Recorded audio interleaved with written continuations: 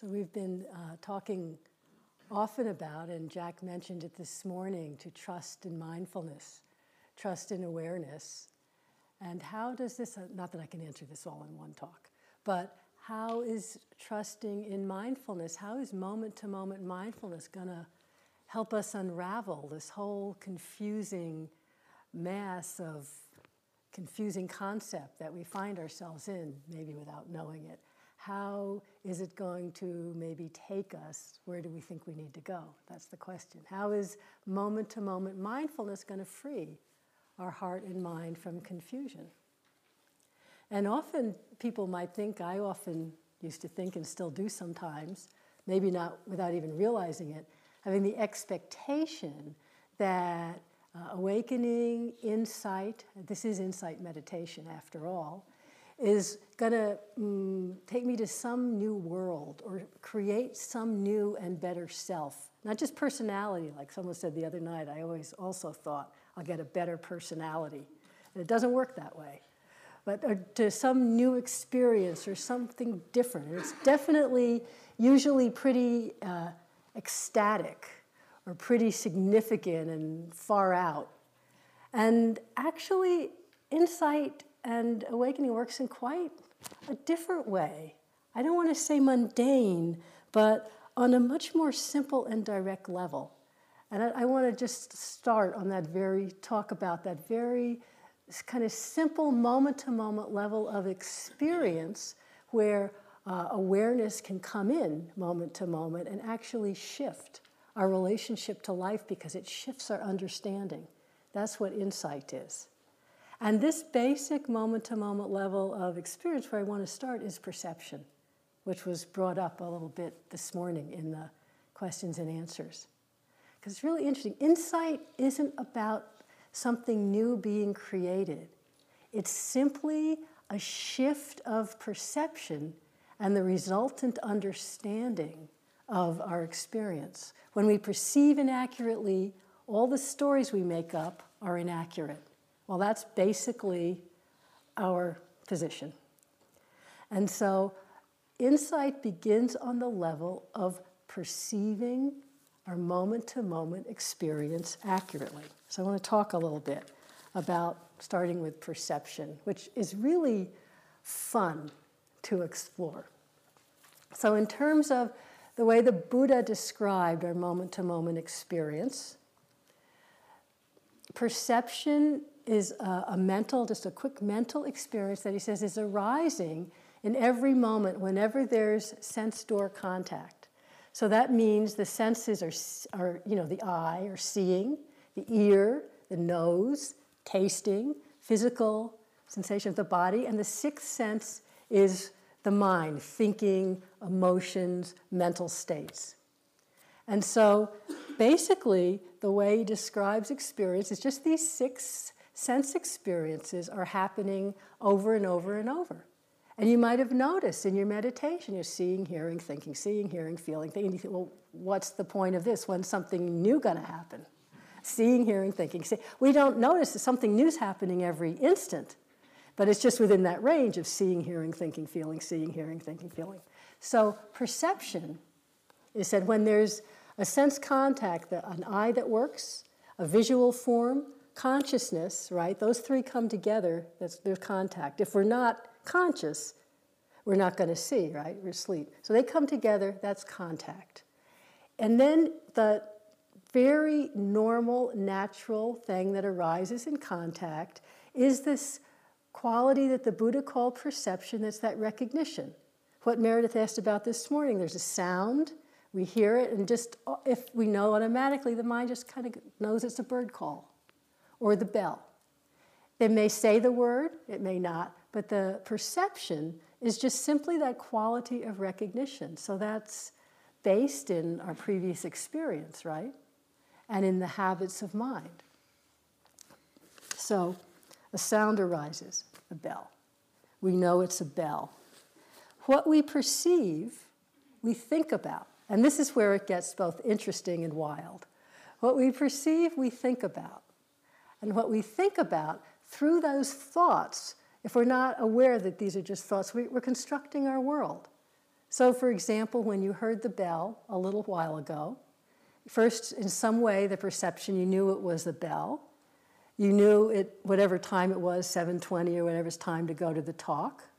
So implicit in all of that is the construction of the world that you're here, you're being a yogi, you're on a Vipassana retreat, we're at Yucca Valley, it's in the evening, you're coming to a talk, a whole bunch of stuff, right?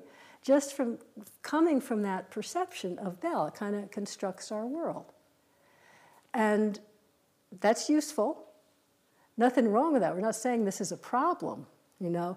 This is what we call conventional reality, but conventional reality is extremely useful. So that if that sound went, that bell, and every time, every single time, you know, if you didn't have memory, if you don't have perception, go, what is that? Really not memory, you don't even know it's a bell. But you know, it's a bell, but what does it mean? What do I have to do? You know, if we had to go through that every time, it's unbearable. So it's useful.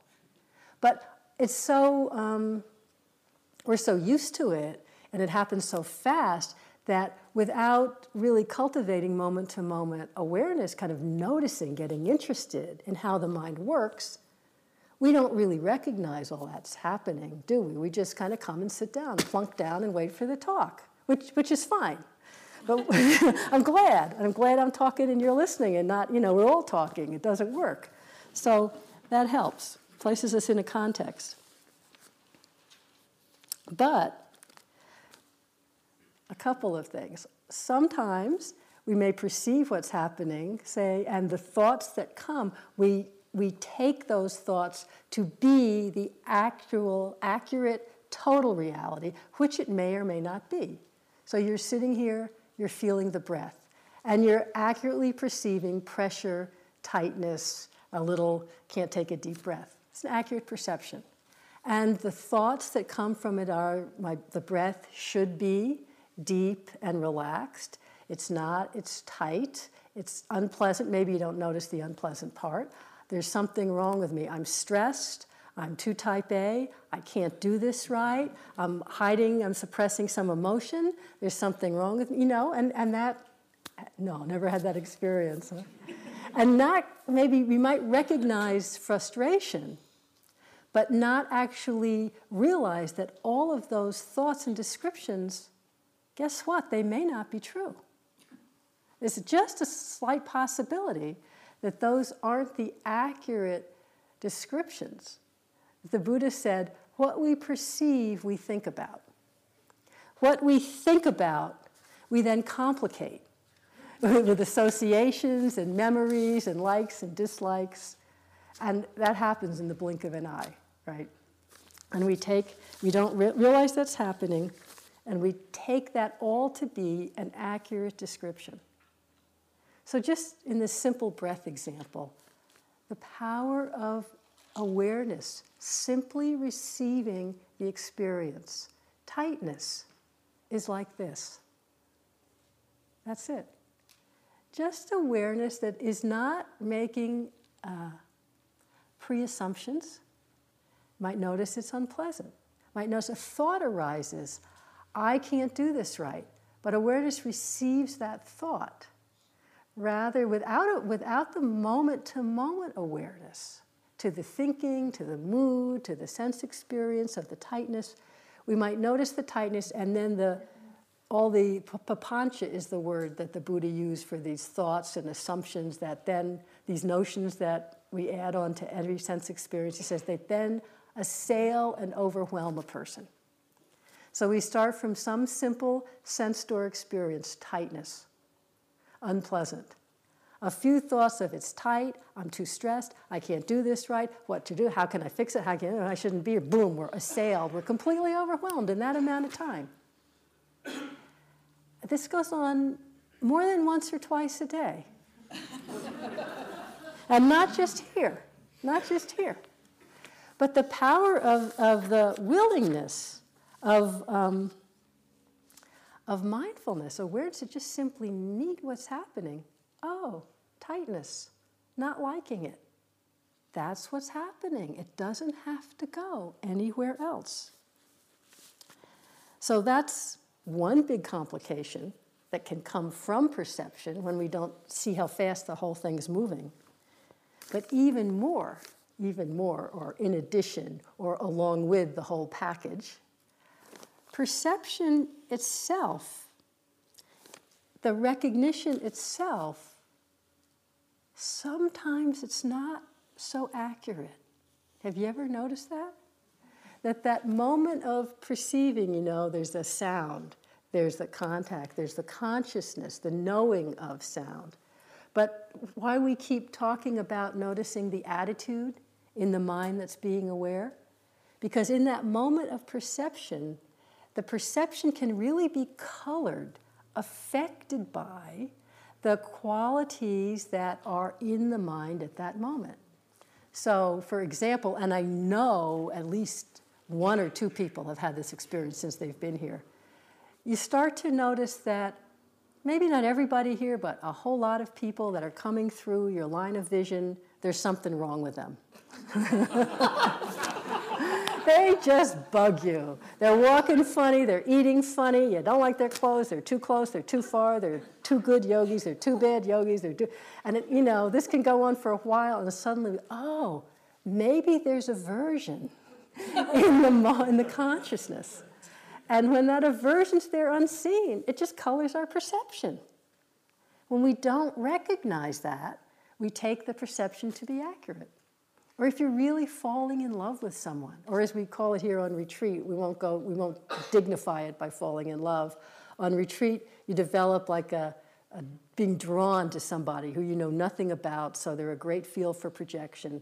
And through that desire, they look beautiful. They look fascinating. Even their shoes, even their shirts are so like interesting, right? The Tibetans have a saying that desire puts feathers on the object, kind of paints it up. Then at the end of the retreat, you talk to that person, you go, what was that all about? You know, it's gone. And you just see, you know, a lot more accurately. So there can be, and there often is, this is why we're so much pointing to what's in the mind, this misperception based on the qualities that are in the mind stream at that moment. And then that misperception leads to the same thoughts and assumptions, and the whole show is created, but it's not even accurate to begin with. A friend of mine told me this great story. I've used it a lot, but it's so perfect. She was many years ago in Switzerland, a Swiss woman. She's on a meditation retreat like this in Switzerland, I think with Ajahn Sumedho. And at that time, they would rent facilities like this. And in Switzerland, they have these big old like camp houses that kids go to for summer camp. So they're really big with a lot of rooms, but they're just wood, no insulation, very kind of old and creaky. So they were having this retreat in a house like that. The kind that, you know, the walls creak with the wind and the floor creaks when you walk on it. And she said the room they were using for the meditation hall was on the second floor, and immediately beneath it was the room they were using for the walking hall. So of course in the walking, you know, it made a heck of a racket with everyone walking back and forth. But this being Switzerland, when it was sitting time, you sat. When it was walking time, you walked. And people just do that. So she was sitting in the sitting time and in there and, you know, being with her breath. And this is that in, out, being with the breath, getting really concentrated, having a really good sitting. And then she started to hear this creaking, somebody walking downstairs. And it really, you know, was ruining her concentration. I'm sure you can relate. So she'd be sitting, creak, instead of just bringing mindful awareness, satipanya, mindfulness, wisdom to the sound of hearing, which could be no problem. It was annoying her, the sense of, this is the sitting time. What's that person doing walking? They know you can hear every single creak up here. In, out, getting kind of creak. And just, she was really getting worked up and going into a whole spin about how she had to go down and tell the person they needed to start announcing, you know, the whole thing. We've got to regulate this better. And then she said, okay, let's just try receiving my moment-to-moment experience with awareness. And she just dropped her thinking, came back to the breath, and just really felt, just completely surrendered into the unknown of this one breath, totally present with that. And as she breathed in and her chest expanded, she realized that she was leaning against the wall. And whenever she breathed in, it made the wall creak. And that was the sound. Well, as you can imagine, the whole story and all the anger just vanished with that accurate perception, right? That you could call that an insight, but that's really the way it works. When the perception is accurate, just what's happening now, all the confusing, mixed up stories and our reactions and our emotions, our engagements, they fall away because they don't make sense based in reality. That's the shift that happens. We start, when we recognize in a moment ourselves, experience what's happening more accurately, then the reactivity, the dislike, the wanting, the self-blaming, all that stuff doesn't make sense in that moment. It's not like we have to surmount it, dig it out, root it out, do, all kinds of things to be a better person. A lot of our pain and confusion and reactivity is based on not perceiving accurately. And so the power of correct perception is huge. And as you say, as I talk on, you see, even on the deep levels of impermanence, of no lasting sense of self, it's not as if things are permanent, but you have some big experience and then everything starts to be impermanent. It's not that.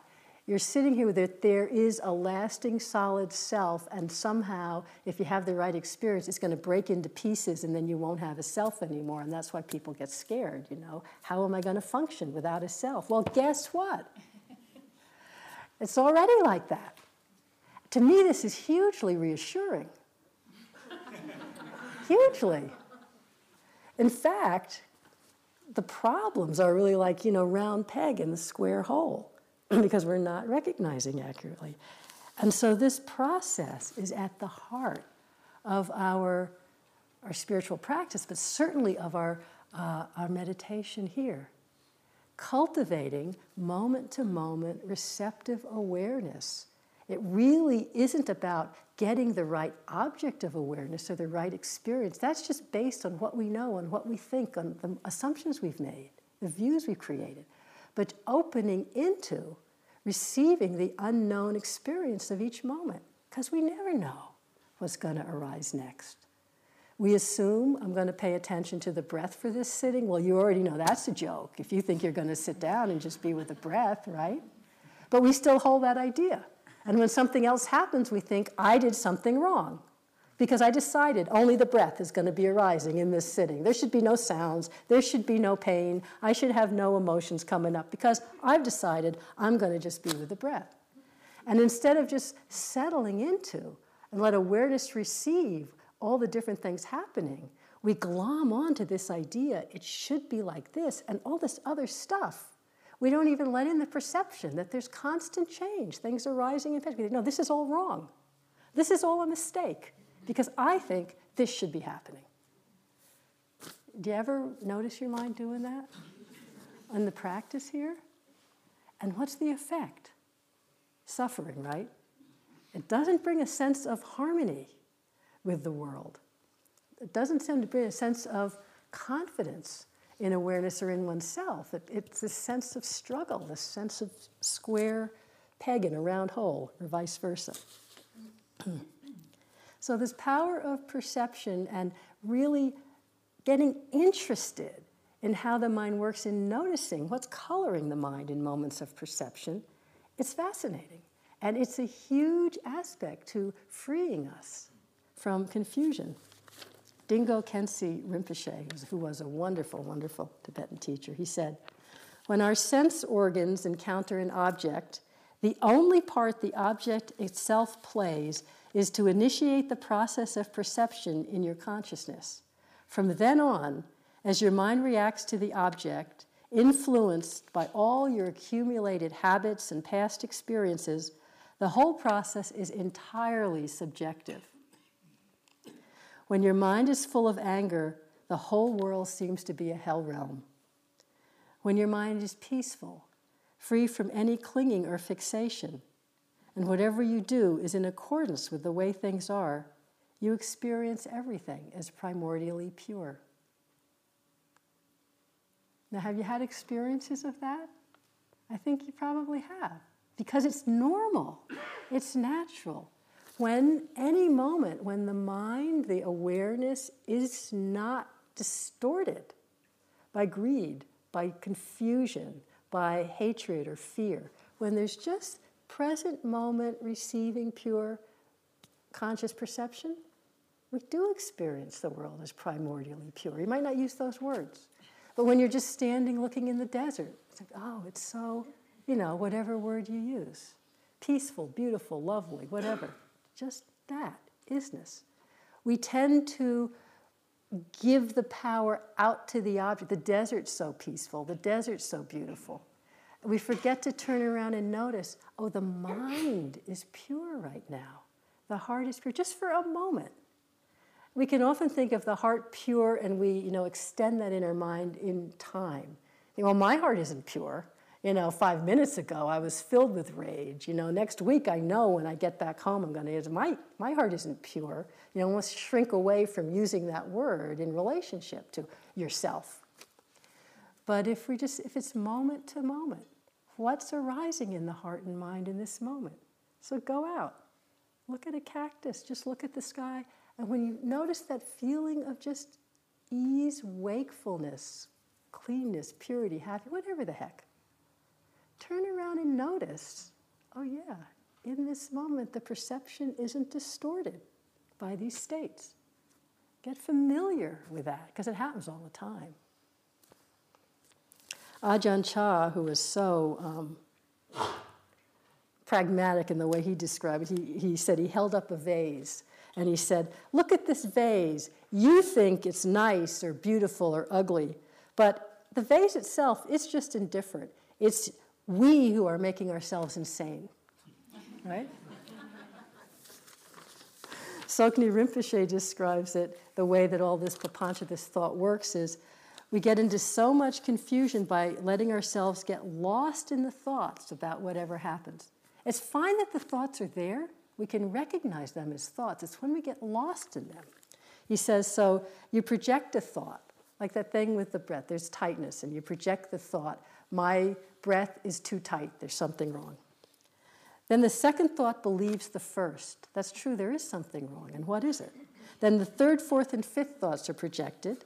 The first thought is by this time already a reality. By the time the 10th one comes, it believes that the fifth thought has always been an actuality. Right? That's how it works. But starting to see that, you also see we can play with that. We can see that what it's doing and sort of shift around the stories we tell about a perception. It's kind of fun to play with this malleability when you're on retreat, and see that as the story changes, the mood changes, the whole thing changes. It's not so solid.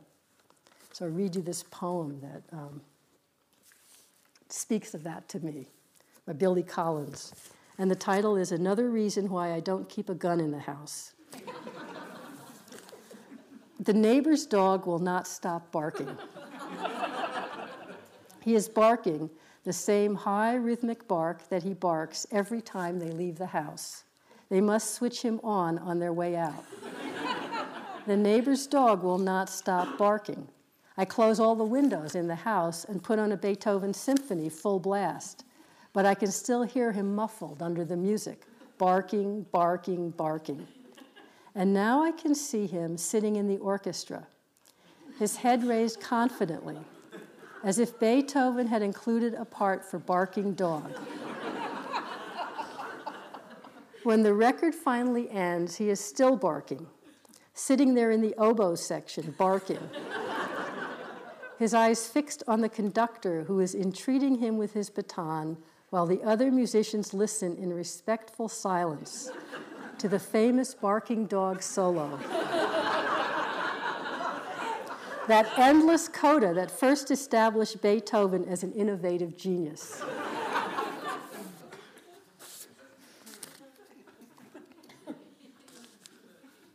So we don't have to feel so gripped, we can notice when we're really locked in. But the understanding of what's happening, just, this is how the mind works. And sometimes we can play with the story, sometimes we can come back and really notice with just this simple awareness, what is coloring the perception in this moment? And this is when we say, just check your attitude, this is what we're talking about. It's as if, you're wearing red-colored glasses or blue-colored glasses, whatever. And you forget they're on, so everything you see is blue. And you can start reacting to the world as if it's that. You like it, you don't, you get frustrated, whatever. But then when you kind of just bring your attention in a little closer, you go, oh, blue glasses. That's what's going on, right? And then everything still looks blue, but you're understanding what's happening. And in fact, with turning around and noticing the distortions of, greed, just, I've got to have this, or aversion, or fear, or confusion. Sometimes just the noticing, it stops being so strong. It's not that, if you're not trying to get rid of it, you're just noticing it. But sometimes in the noticing, it's as if the glasses start to come off. It's very interesting, and we see more clearly.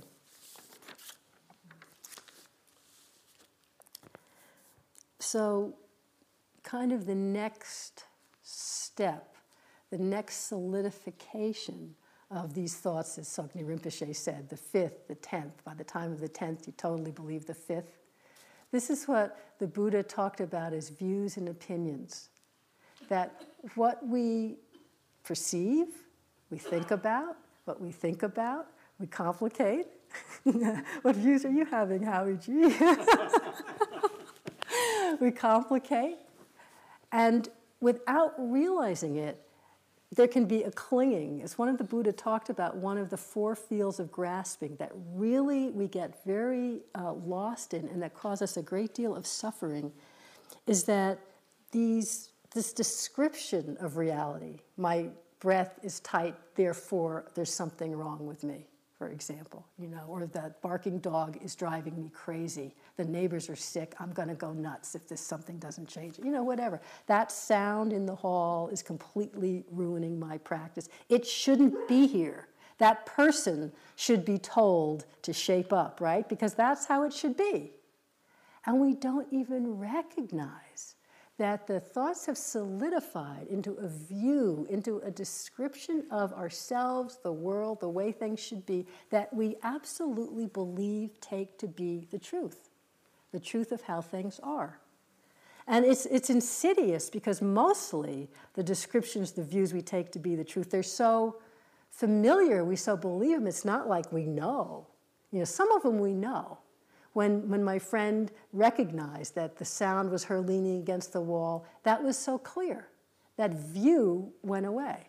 The view that there was a guy downstairs walking, making noise. Now her view that nobody should be walking during a sitting period might not have gone away, but maybe.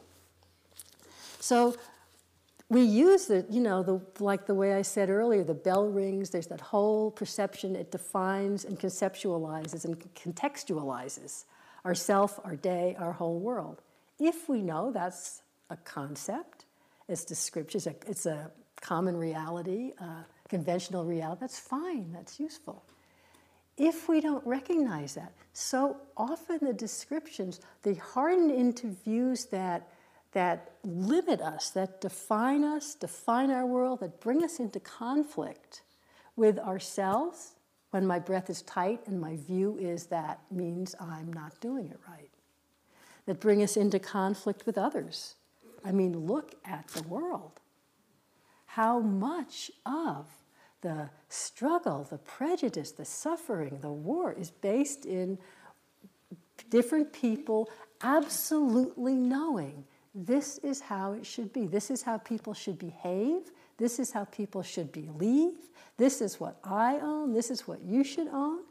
How much of cultural misunderstandings are based in, the way we're brought up, the views and the ways that we imbibed as children of how you relate to people, what this means, what that means, and you come into another culture that is different. And if we don't even know we're holding the view, there's so much suffering, so much struggle. It really, is like the basis, I think, for so much of the pain and confusion in the world. Racism, religion, fundamentalism, cultural differences. Look at politics. Let's not go down that road too far, but opinions are fine. Views are fine. We need views. We need to vote. We need to make choices. But, and I won't go into any specifics, but, you know, politics is a gripping one, right? Can you even really openly listen to someone holding in a very strong way the totally opposite view of yourself? Can you listen and be open? I have a lot of trouble. I remember back, like, I won't talk about this time, but back, you know, years ago, there was a certain politician that would come on the TV. I couldn't stand to listen to the person. I didn't want to know one good thing. There couldn't be a good thing about anything that person said. And this is what happens when there's attachment to views. It's as if our perception snaps shut. It's so interesting. It's like we don't even know we're holding to this view. And because any alternative view is troubling, it shakes our ground, our certainty. It's almost as if we don't even let it in. This example, this happened on a retreat some years ago. It was a big retreat like this, and we were going, it was about the 5th or 6th day of the retreat, and a woman came up, and I sat in a chair then, as I do now. She came up and said it was her first big retreat, and she had just been in agony, sitting cross-legged on the floor. And, you know, we said the same things we say here, just dying because it was so clear you couldn't meditate if you couldn't sit cross-legged on the floor.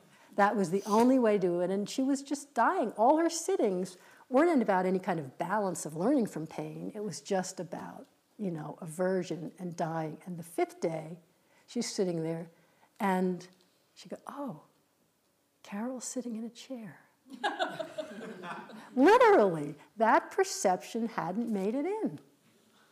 It's amazing. It's amazing. And in that way, that's the kind of an insight where the steady moment-to-moment mindfulness, that's what mindfulness starts to break down, the continuity of mindfulness. It breaks down our unconscious selective perception.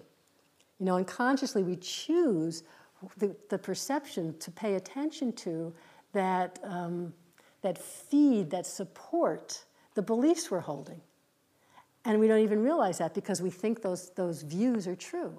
Like, for instance, on retreat, often the view is a real self-judgmental, self-negative view.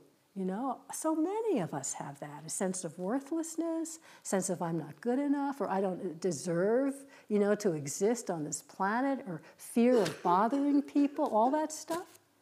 And what'll we notice? We'll notice perceptions that feed that. And we're completely oblivious to all the times when nothing like that's going on. When you're doing fine, you're not bothering anyone, or you're even getting positive, you know, cues. That doesn't count. Only the perceptions that fit our view are let in. So in retreat, in our life, in the world, this is what's going on.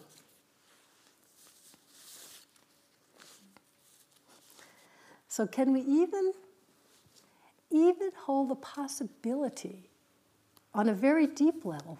What might be views, assumptions, descriptions of myself in the world that I'm holding that I don't even know? Sometimes when you get shaken up on a retreat, it's because some of those views are getting shaken. It's like, great, when that happens, when you feel confused, when you feel ill at ease, when you feel a little scared. I don't mean lost in terror, a little scared, okay? That's great.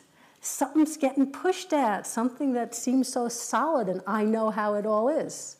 Well, if this was really how it all is, what we knew, what we think we know, my God, you know, let's open to something new. So a friend of mine told me this story. Just listen and see, can we open to the possibility? He was with a Tibetan teacher many years ago, Lama Gendin, and Lama Gendin was giving a talk to a whole bunch of Western students, and he was talking about the different realms of existence. He was talking about the Pure Land, the Dewa Chen, which is some realm of gods and where the Amitabha Buddha lives. And he was going on with this very long, intricate description of this happy realm of practice and what it looks like and what the devas are like and what the Amitabha Buddha is teaching. And after quite a while, he stopped and looked at all this skeptical Western audience, and he said, "If you think I'm making this up, I've been there." That's all. What does your mind do with that? And at another level, I heard on the public radio, they just had elections in Bhutan, which is a Buddhist country and a kingdom, and the king has decided to try and bring in more of a parliamentary system. So they had elections, and they were interviewing one person who said, let me get it right. He said, "I was really surprised at how aggressive democracy can be." Because it's not in our way to criticize one another publicly, and that's what the parliamentary system is all about. Oh, well, that's really interesting. So, our deep habits of clinging to views that we don't even know, descriptions of the world that we totally abide by and then move and act and react from. This is not seeing these is really one of the big sources, as the Buddha described it, of our confusion, of our suffering, of our causing confusion and suffering in our relationships, in our reactions, in our responses to other people. And what awareness, the steady, simple continuity of moment-to-moment awareness of whatever presents itself starts to do is to allow us to begin to see, to even recognize, this view is here. To see it being constructed in a moment, to see it going away. To begin to not get rid of it, but to see through it. And so on the very, maybe most subtle level of our moment-to-moment experience in the mind, in the way the Buddha talked about it, some of the most subtle, insidious, deeply felt to be true views that we hold, or perceptions, starting with misperception. He talks about the distortions, the perversions of perception. And so 3 in particular I want to mention, and you'll recognize where they are. Is one is that in what is constantly changing and impermanent, we perceive permanence. We perceive permanence. Remember, what we perceive, we think about. What we think about, we complicate and turn into a view. And so on an unconscious level, when we perceive permanence, it moves just like that to kind of an unacknowledged view that, things are not changing. And I'm talking this on a deep level. We might say in our mind, I know things are changing, but what are we really acting from? Seeing in what is unreliable and what cannot give us any long-term lasting pleasure, seeing happiness, seeing pleasure, right? I mean, it doesn't, of course there's pleasure in the world, but it's seeing, like thinking that this donut is really going to do it, right? This relationship is going to solve everything, whatever it is. And the third is, again, seeing a lasting, separate, lasting self where there's not one. And these perceptions, and a perception is just in a moment, leads to how we think about things, leads to the view, and that view leads to how we respond, how we are in the world. So this is really where the awareness begins to show up in all its simple beauty. It's incredibly simple. It's just what's happening right now. Awareness just receiving what's ever happening on whatever level, open to kind of the mystery, not assuming, not looking to see through the perception of impermanence. Now I'm going to see impermanence, right? Now I'm going to understand not self. I'm not going to see self. I'm going to see it doesn't work. That's just another view. But when we can trust enough, this is the Dalai Lama said that all of our difficulties stem from mistaken perception. That's a big statement. All of our difficulties stem from mistaken perception. That's why there's so much emphasis on direct experience or true knowledge. That's the power of awareness. As Ajahn Sumedho likes to talk about, just awareness receiving. Or the language he uses is, it's like this. So in the moment, not saying, oh, I want to look for no self, or I'm thinking permanent, just what's happening right now. It's like this. Sadness feels like this. Anger feels like this.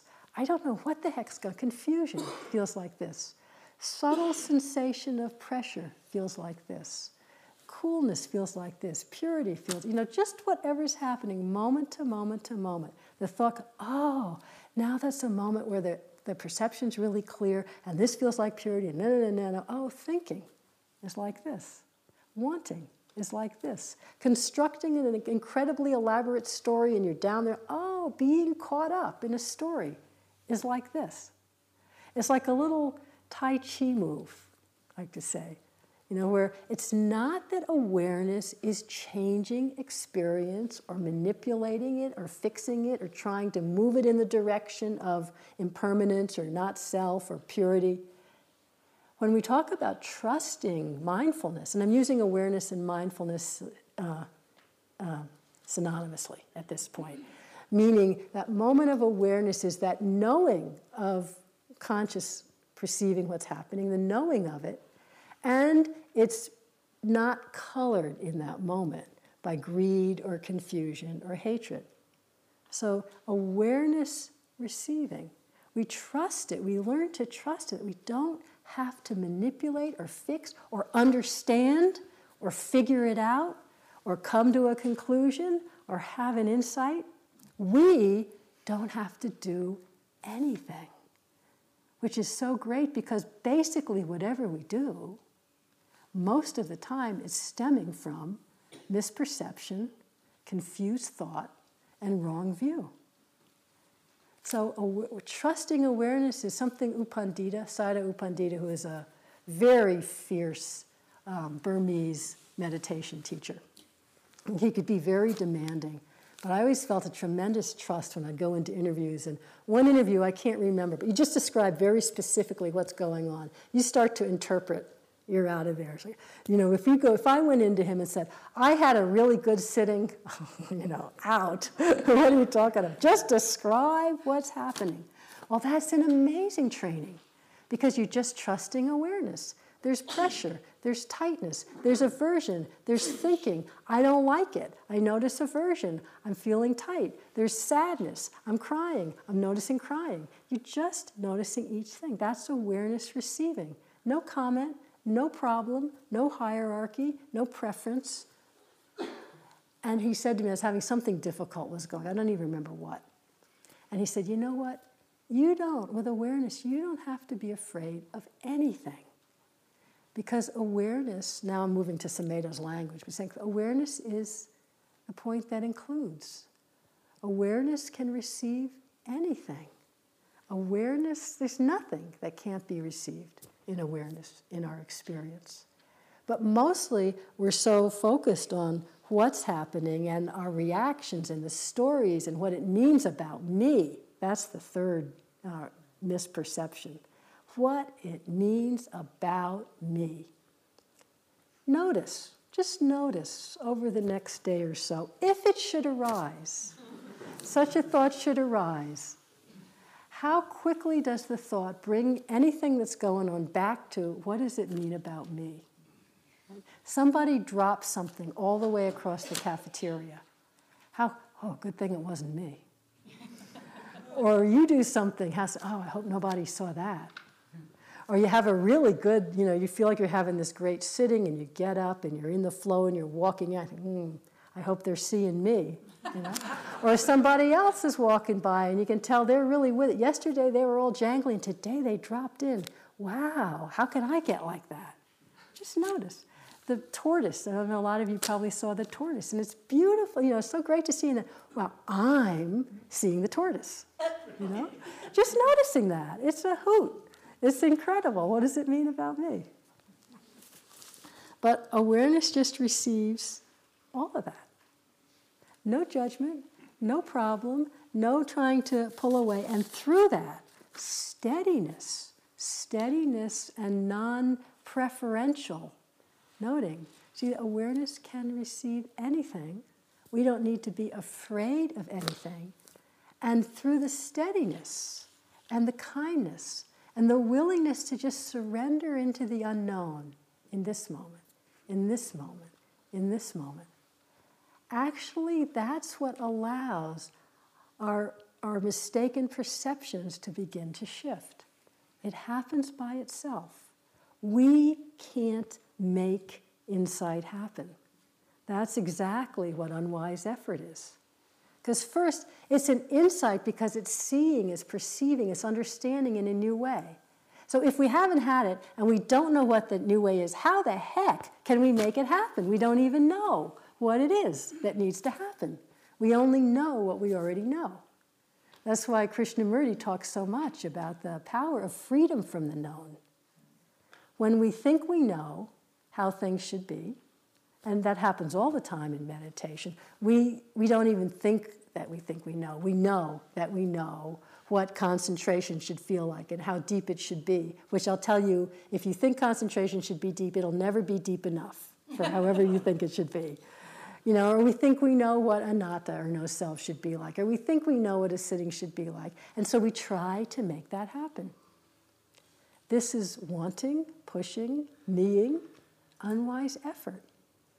And when does insight arise? When does that sudden, you're working on a knotty problem, or something's really bothering you, or like my friend with the sound of the person walking downstairs? When you relax, when you let your attention just reconnect with what's arising now without trying to make anything of it. Total surrender with wakefulness into what's arising in this present moment. It's like, breathing, touching the wall, creaking, that's what's happening. There's space for it to arise.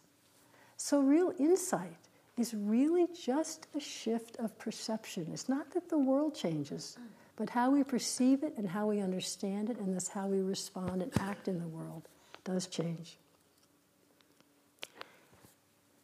An example I like to use a lot in terms of how that works, and even in terms of no self, let's take that, or impermanence.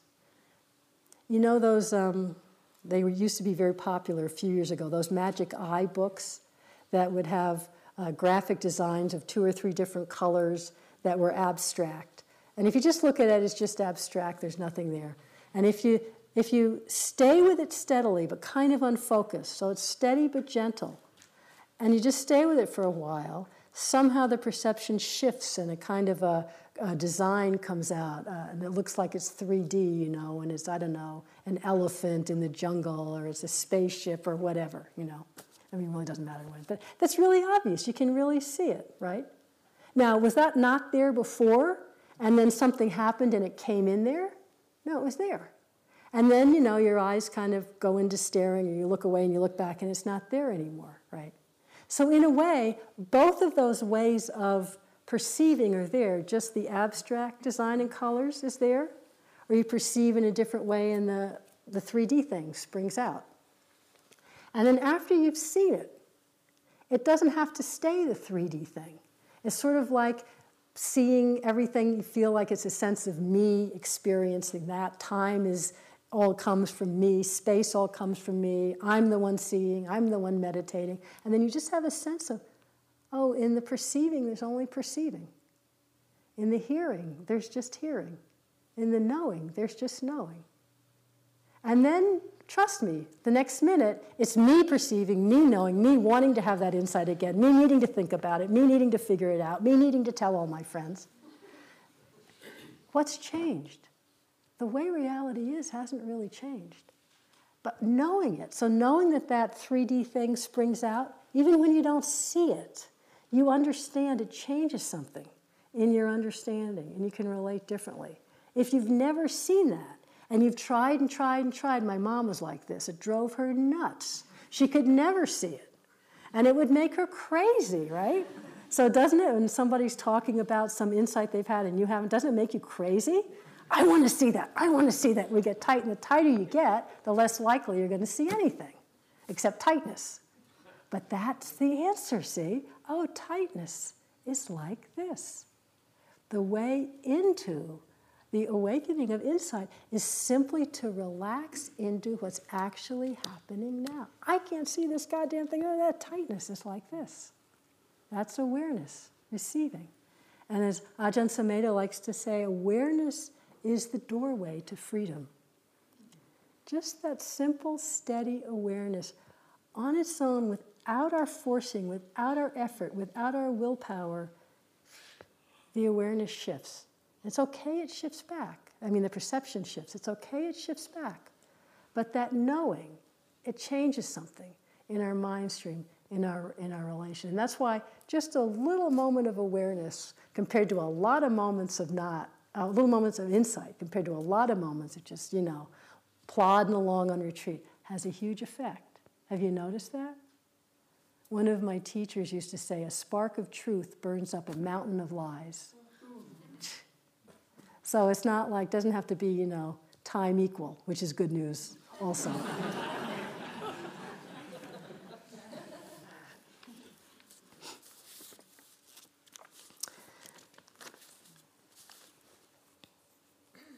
So insight is really this, happens on its own through the steady, kind, non-judging awareness, the real trusting of awareness, that the way things really are will reveal itself on all levels, our psychological problems, on the level of Dhamma.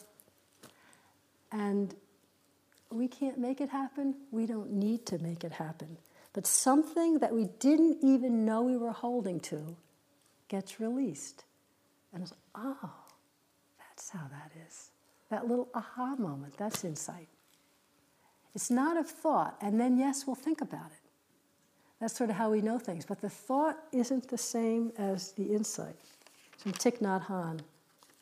Understanding does not arise as a result of thinking. Thich Nhat Hanh says, understanding does not arise as a result of thinking. It is a result of the long process of conscious awareness. Sometimes understanding can be translated into thoughts, but often thoughts are too rigid and limited to carry much understanding.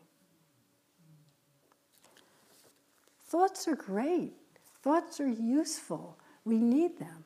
But we can understand them and use them, but not let them define and constrict and confine our idea of ourself, our views of the world. Thoughts are useful. Insight and awareness they're bigger than thoughts. Thoughts are included in awareness. They're fine, but we don't have to fight them, but we don't have to be them. And so, really, in this way, the trusting of awareness, we get first to recognize just that simple knowing of whatever's happening.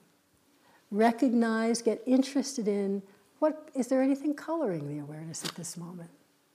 Just gently, gently, gently. And the trust that comes is that we get more and more content with the awareness itself, less and less looking to a particular experience to do it for us. Because we know every experience that comes is going to go. And this again, when we don't perceive impermanence. We think we know impermanence, but we don't. We're talking to a lot of people, have a beautiful emotional state. And at one part of our mind, the thought says, oh, I know it's going to pass. But on the other level, quietly, the mind's thinking, oh, this is how it's going to be now, finally, right? And the next day is really difficult and painful, and going, oh no, how am I going to get through the rest of the retreat with this state of mind? Then when we settle back and look, we've had, 57 states of mind in the last 2 hours. And each one was it. Each one was going to last. But we get more and more interested in the awareness. It matters less and less which state of mind, because awareness can receive all of them. And it gets so when it's like that, it's interesting. Awareness is just so accessible. Again, it can be no matter what's going on, as much as you've got yourself worked up. Oh, worked up is like this. You don't have to go anywhere else. It just takes that willingness, a total commitment really, to surrender to the unknown in this moment and the trust that awareness can receive that. It's really what we're practicing moment to moment. We're not trying to figure it all out and get the knowledge and get the answer and wrap it all up in a nice little box. We're seeing there is no box. That all it is just what's happening now. Awareness can receive it. And that whole definition and sense of me and who I am and what I am and how it has to change, in that moment, not even there. It's not relevant or irrelevant, it's just not there. Sure, next moment it's there, don't worry, you can retrieve it when you need it, and it'll come when you don't need it also. But you can, oh, that's right, that's just a description right now. That's what's happening now. Awareness is the doorway to freedom, as Samedo says. And any experience in any moment is the doorway to awareness. Anything. The sound of the doves cooing, the heat of the sun, the pain in your back, the frustration arising, the peacefulness of clear seeing, the gurgling of your stomach. Any experience is a doorway to remind us to move into awareness. And the awareness itself is the doorway to clear seeing and the freedom that releases our heart and mind from the need to struggle and fight and react and struggle with experience. And we don't lose the conventional. We don't get into some kind of airy-fairy who knows what's happening. In fact, when we're just in that purity of awareness receiving, oh, it's like this, when the mind isn't colored in that, just for that moment, and it's all just moments, by greed, by hatred, by confusion. If it's a moment that calls for response, the wise, compassionate response naturally emerges. The natural response of the non-tormented, non-distracted mind and heart will be metta or compassion, whichever is appropriate, or wisdom or equanimity. It's not that we have to create those. They naturally emerge. So we don't lose the conventional reality. We still function better, if anything. And it can kind of move between the worlds. So I just want to end with this little from Choki Nyima speaking about that. If I can find it. Yes. Choki Nyima is actually, he's Sokni Rinpoche's, one of his brothers. He's talking about these both aspects, the conventional and the ultimate. He says, when watching the magical display of this world as it seems to be, spontaneously, an overwhelming despair and pity well up in me. When watching its nature of innate simplicity as it really is, I cannot help but feel wonder and break out in laughter. When watching the one who feels pity and the one who is laughing, both disappear and cannot be found. Now what to do? So let's just sit for a moment.